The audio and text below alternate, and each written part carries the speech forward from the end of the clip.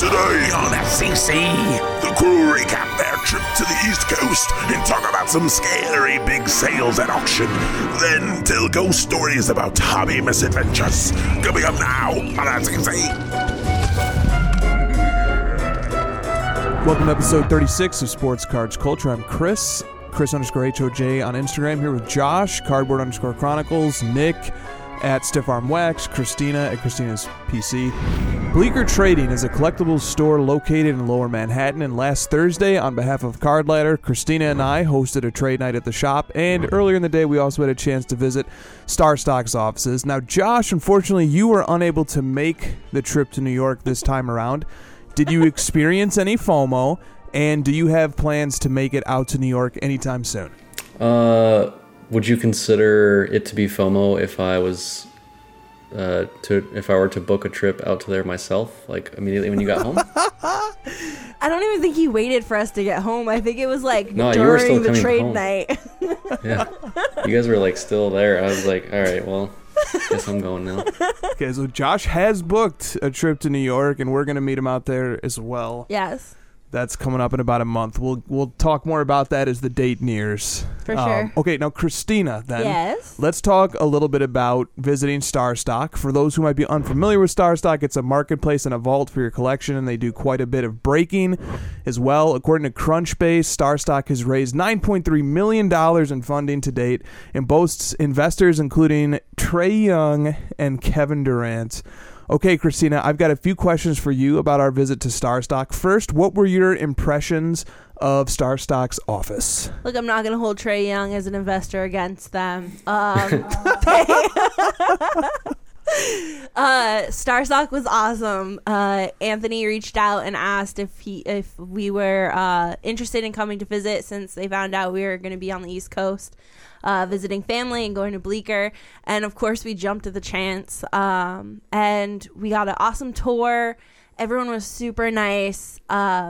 Don't go too far off the question. Okay, I won't. What was the question? What were your impression of their offices? Oh, it was really cool. They took over a New York sports club, and so it's like total gym like feeling when you walk in, and their headquarters are there, and it's really cool. They even said that sometimes people try to walk in with their gym bag because they because of the pandemic, like people don't realize it's not a gym anymore. Right, lots of employees there. Yes. Very impressive operation. For Some sure. cool tech that they employ. Yeah. That's private, but yes. was neat to see that at work. And they have an amazing sealed wax room. They do? Okay, well, That was really cool. Speaking of which, they had something fun planned for us when we arrived. What was it? They had a box for us to rip, and we recorded an inaugural episode for them with Kev and Jess from Bleecker. And What big thing happened that was crazy? Should we reveal it, or I don't think Jess has revealed it. Okay, well then watch the StarStock episode on their YouTube when it comes out. Jess has Jess hit an amazing card. She did. And I was only a little bit bitter and jealous, a lot happy for her. All right. And I mean, Good. you could take it from there. Now, Josh, at Card Ladder, we've collaborated with a lot of different businesses in the hobby, and the community seems to enjoy seeing hobby businesses. I need gesture room here. Hobby businesses team up. Tell me about some of Card Ladder's partnerships and why you think the hobby rallies around its businesses collaborating. Well, let's see. We are partnered with MySlabs, Collectible, Dibs. I'm going to forget some, so please jump in. SGC, PSA. Yeah, absolutely. SGC. I can't think of. It's mostly like around data. Like we have partnerships with these companies to help us provide data, and then we, give them links over to their site from our site and things like that. I think people in the hobby like it because the first and foremost thing that I think of in the sports card world is that it's a community, and I think everyone in the community really likes to see, people within the community, especially participants and companies that these people trust, to be working together. This isn't something that we're really open to, having like a Walmart takeover necessarily. I know that potentially is coming down the pipe, but there's still a lot of affinity in the hobby towards small businesses and, you know, especially these companies that have faces to these companies, people that have been in the hobby for a long time and, you know, people that are trustworthy within the community. So I think that's probably why. And having them team up is just, it's kind of like, you know, your friends getting together and working on something, and, you know, that always gets people excited. No doubt. And at Card Ladder, we're constantly looking to find ways to collaborate with other businesses that make sense. We're not going to force it, but content creators, businesses, marketplaces, and so on and so forth, always happy to collaborate if it can be mutually beneficial and make sense and it's not forced. Right? I think that's fair. Okay, so Christina. Yes. After StarStock, we drove down to Manhattan, which Yes, we was a did. beautiful drive along the ocean, and then we got to Bleecker for trading. Now, describe Bleecker's location and store. How accessible is it? How did you enjoy the hobby experience of the store? Well, I mean, even punching in the address into our phone, we knew it was a good omen because they're on Christopher Street in the West Village. Good street. So, so we drove from StarStock to Bleecker, and like Chris said, it was a very pretty drive along one of the rivers. I just said it was along the ocean. Yeah, but it wasn't the ocean. That's why I'm trying to clarify. It was, actually. I looked at a map before I did this. I saw the 95 runs right down the ocean. Yeah, 95, but we, like, where we were to New York was not the ocean. Then we took the ocean to get to StarStock. Yeah. All right. Yeah, that's what I'm saying. Okay, Go anyway. You could have just let it ride, too. Anyway, I could have, go but, on. you know, it's me, so I couldn't. So the store is 2 storefronts and this, like, club feel, like, lounge feel of, like, behind the 2 storefronts is this huge, gorgeous patio in Manhattan. So, like, oh, my God. But it's, like, beautiful. Like, Now, once we were there, trade night was a blast. We saw It was. lots of old hobby friends, made new Yes. ones. yes. Mark, Jacob, Jess, and the Bleecker team were gracious and hospitable hosts. Amazing. For me, the highlight of the night, what do you think it was? Watching Luca play in the back. No, yard. because he lost by a lot. Instead, to Trey Young, StarStock investor, the highlight of the night was when everyone gathered around the projector to watch the yes. TBS special about sports cards that was hosted by Adam Lefkoe. It featured Lefkoe interviewing Golden, and it was filmed at Bleecker. It was. So yeah. it was very celebratory. It And was. It was awesome. Card Ladder even made an appearance in that video, Small appearance. Yes. for I which turned to you and we I was are- like, "Did you know this was happening?" Yeah. And he was like, "No." And I was like, "That's awesome." That's cool. So we also got to hang out with John Starks, who was there Yes. signing autographs and meeting collectors and fans. And also artist Andy Friedman Yes. was there exhibiting some of his sports card artwork. And Nat Turner virtually appeared as he opened a box of 1996 EX 2000 basketball over Instagram Live, and it was played on a flat screen TV. He did that with StarStock. All right, Yeah, Christina, Kev was opening that. before we move on to our next segment, any Yes. other thoughts about trade night at Bleecker? Look, if you're anywhere near New York or you're planning a trip, definitely like figure out if Bleecker's having a trade night. It's worth going. You won't be disappointed. It was a great time. All right, last weekend, Golden's Elite auction and PWCC's Premier auction both ended the night of October 23rd. Between the two auctions, tens of millions of dollars were spent on sports cards. Card Ladder tracked over $20 million worth of sales across the two platforms, which led to the largest single sports card sales volume day in Card Ladder over the last 5 months. So let's discuss some of the record-setting prices from the weekend. And first up is the 1971 Topps number 156 Terry Bradshaw PSA 10. According to Card Ladder, only 3 PSA 10 copies exist. The card only has 2 sales in Card Ladder's database ever. It sold for $18,000 with Memory Lane in 2006, and then over the last weekend it sold for $430,500 with Golden, which means the card increased 24-fold in value over the last 15 years. Many might recognize Terry Bradshaw as a co-host of Fox NFL Sunday. Do you recognize Terry Bradshaw? Yeah, yeah, I do. Okay. As a player, he was the first pick in the 1970 NFL draft, and then he went on to win 4 Super Bowls, 2 Super Bowl MVPs, and a regular season MVP award, all with the Pittsburgh Steelers. Josh, what are your first impressions about this $430,500 Terry Bradshaw rookie card sale? My first impression is that cards do not need hype. They don't need Instagram accounts continuously blasting the same, players over and over. I honestly didn't even know Terry Bradshaw had a rookie card, and it sold for $430,000. So there's people out there that collect everything. There's obviously some sort of Terry Bradshaw collector base that I was unaware of, because all I see on Instagram is, Herbert and Mahomes and Brady all over and over. And this card, has sold quite a bit more than a lot of that stuff. And I know that this is really his only rookie card, and it's a pop 3, but still, it's a pretty staggering number for someone that's not really, talked about in the hobby. And my impression is just that we don't need that much hype. Now, when Nat Turner joined us on the crossover a few weeks ago, he called attention to vintage football as an area potentially poised for growth in the hobby. And by the way, you can watch every replay of the crossover, which originally is live on Instagram Friday nights late, but you can watch the replays on the Card Ladder YouTube account. Okay, so Josh, does this sale prove that Nat was right about vintage football?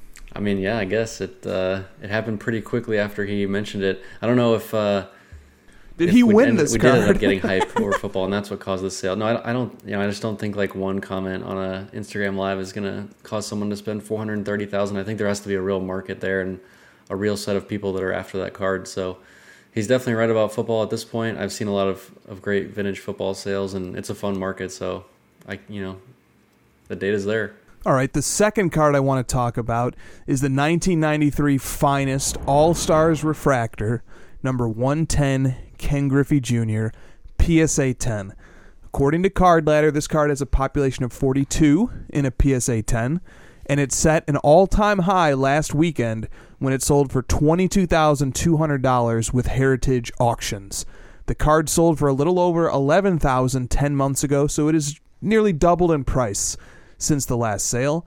Using the References tab on Card Ladder, what's the References tab on Card Ladder, Christina? I have no idea. What's the References Good. Then tab this is on going to be Card educational. Ladder? This is going to be educational for all. The References tab on Card Ladder is at the bottom of the cards profile. You've filled it out a million times and you've been adding cards. Oh, okay. I don't think Chris knows what a tab is. That's not a tab. Yeah, but it's on the page. It's not a tab. The References footer section. Yeah, like I was like thinking, like, is there a new feature It's next that to the like, ocean.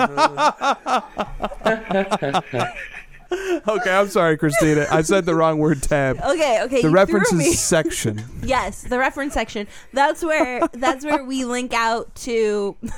That's where we link out to the checklist, perhaps a video show off of the card, potentially. We even sometimes for like Panini cards put up their blog if they're previewing the entire set. Right. Yeah, it's just background. We sometimes link out to podcasts that have talked about that set or card. How do you, if you want to get to it, it's at the Scroll bottom. all the way down to the bottom. Okay, so go to the bottom of the card profile. Now, using the References section on this card's profile, you can access the Cardboard Connection page as one of the links that teaches about 1993 Finest Baseball product. And Cardboard Connection notes that the 1993 Finest Baseball product was the first chromium base set ever made, and the product also introduced refractor parallel technology to the hobby. So, Josh, this Griffey sale actually makes it the highest valued 1993 Finest card in existence across sports. Its nearest competitor is the 93 Finest refractor for Jordan, which last sold for $17,000 in May in a PSA 10 holder, and the pop on that one is 41, so basically identical to the Griffey. So Card Ladder's player index shows that Ken Griffey Jr.'s market is up 16% over the last quarter. What do you think about collecting 90s baseball cards like this one of Ken Griffey Jr.? Yeah, it's like that card in specifically, but Ken Griffey and 90s is kind of like the intersection of like nostalgia overload for people in our age group. Like, I just remember Ken Griffey being on the cover of video games and being extremely popular back in the 90s. So it makes a lot of sense that people now have started to, pay up big dollars for some of his rare items, and the first ever finest refractor, the first chromium, like these kind of things are really interesting to me, and they have a lot of historical significance. So it makes a lot of sense to me why someone would want to pay that much for Griffey. I don't know if he could outsell the Jordan, if they went out for auction at the same time. I'm a little bit skeptical of that, but it's still a pretty staggering sale. Yeah, it is. Baseball 90s, speaking of those Instagram accounts, it doesn't get talked about very much, although there are some more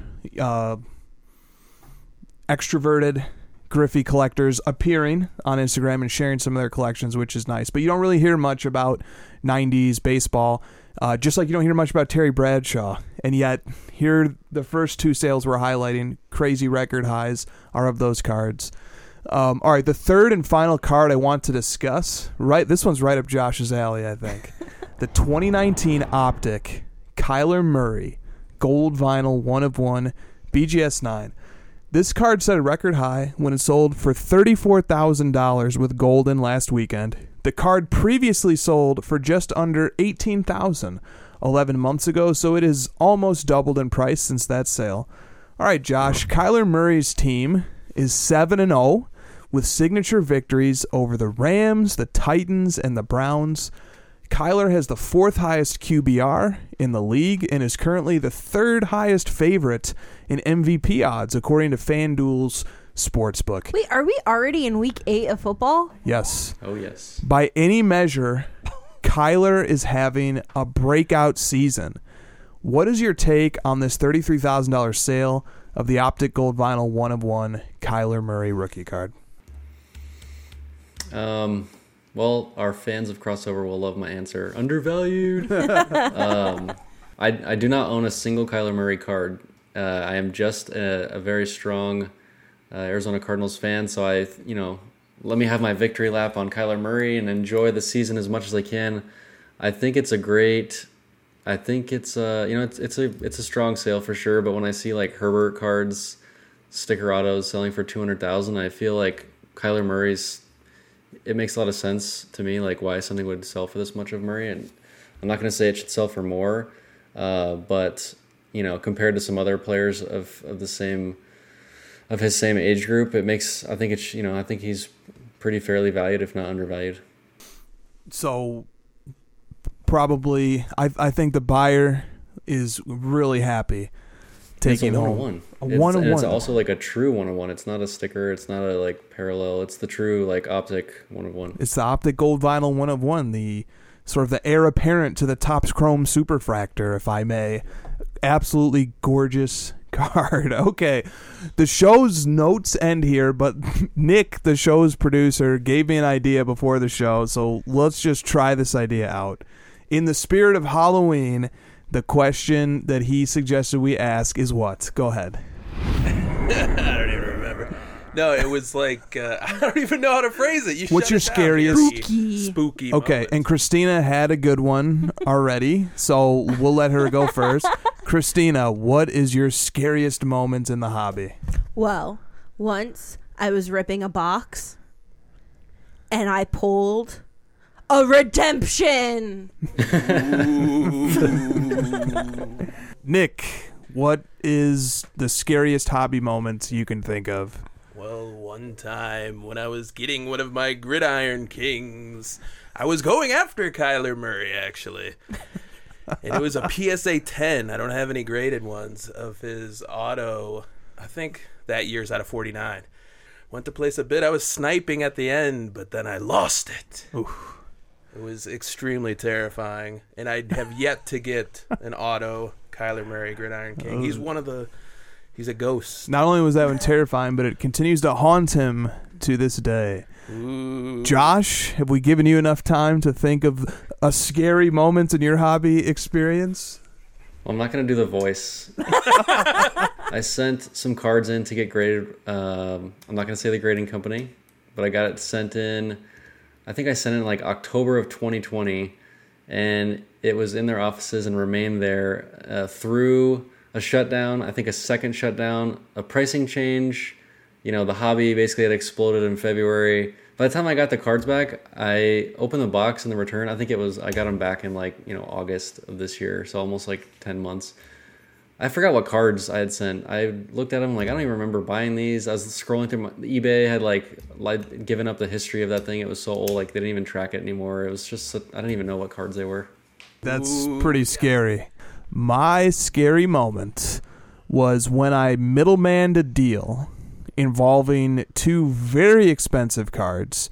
One of them I was picking up for a guy in Los Angeles to send to a guy in Asia. And so my job was to make sure the card got to a freight forwarding company in San Francisco. And I didn't really think anything of it at the time. But after I dropped the card off at FedEx, I was like, man, if this card doesn't make it to the freight forwarding system somehow, I'm responsible for that. I was the person who handled the card and put it in the mail.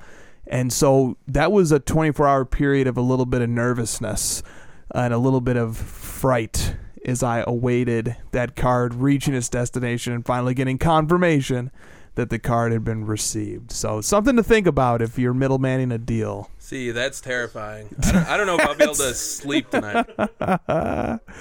All right, that's going to do it for this first ever Halloween issue of Sports Cards Culture. Issue? It's an issue. It's an edition. A comic book? It's a tab. It's an issue. It's the ocean. We're on it today. A wire in my brain got moved over, and now I'm going to all the adjacent terms instead of the right one. That's what happens when 3 auction houses closes in one weekend. See you guys next week.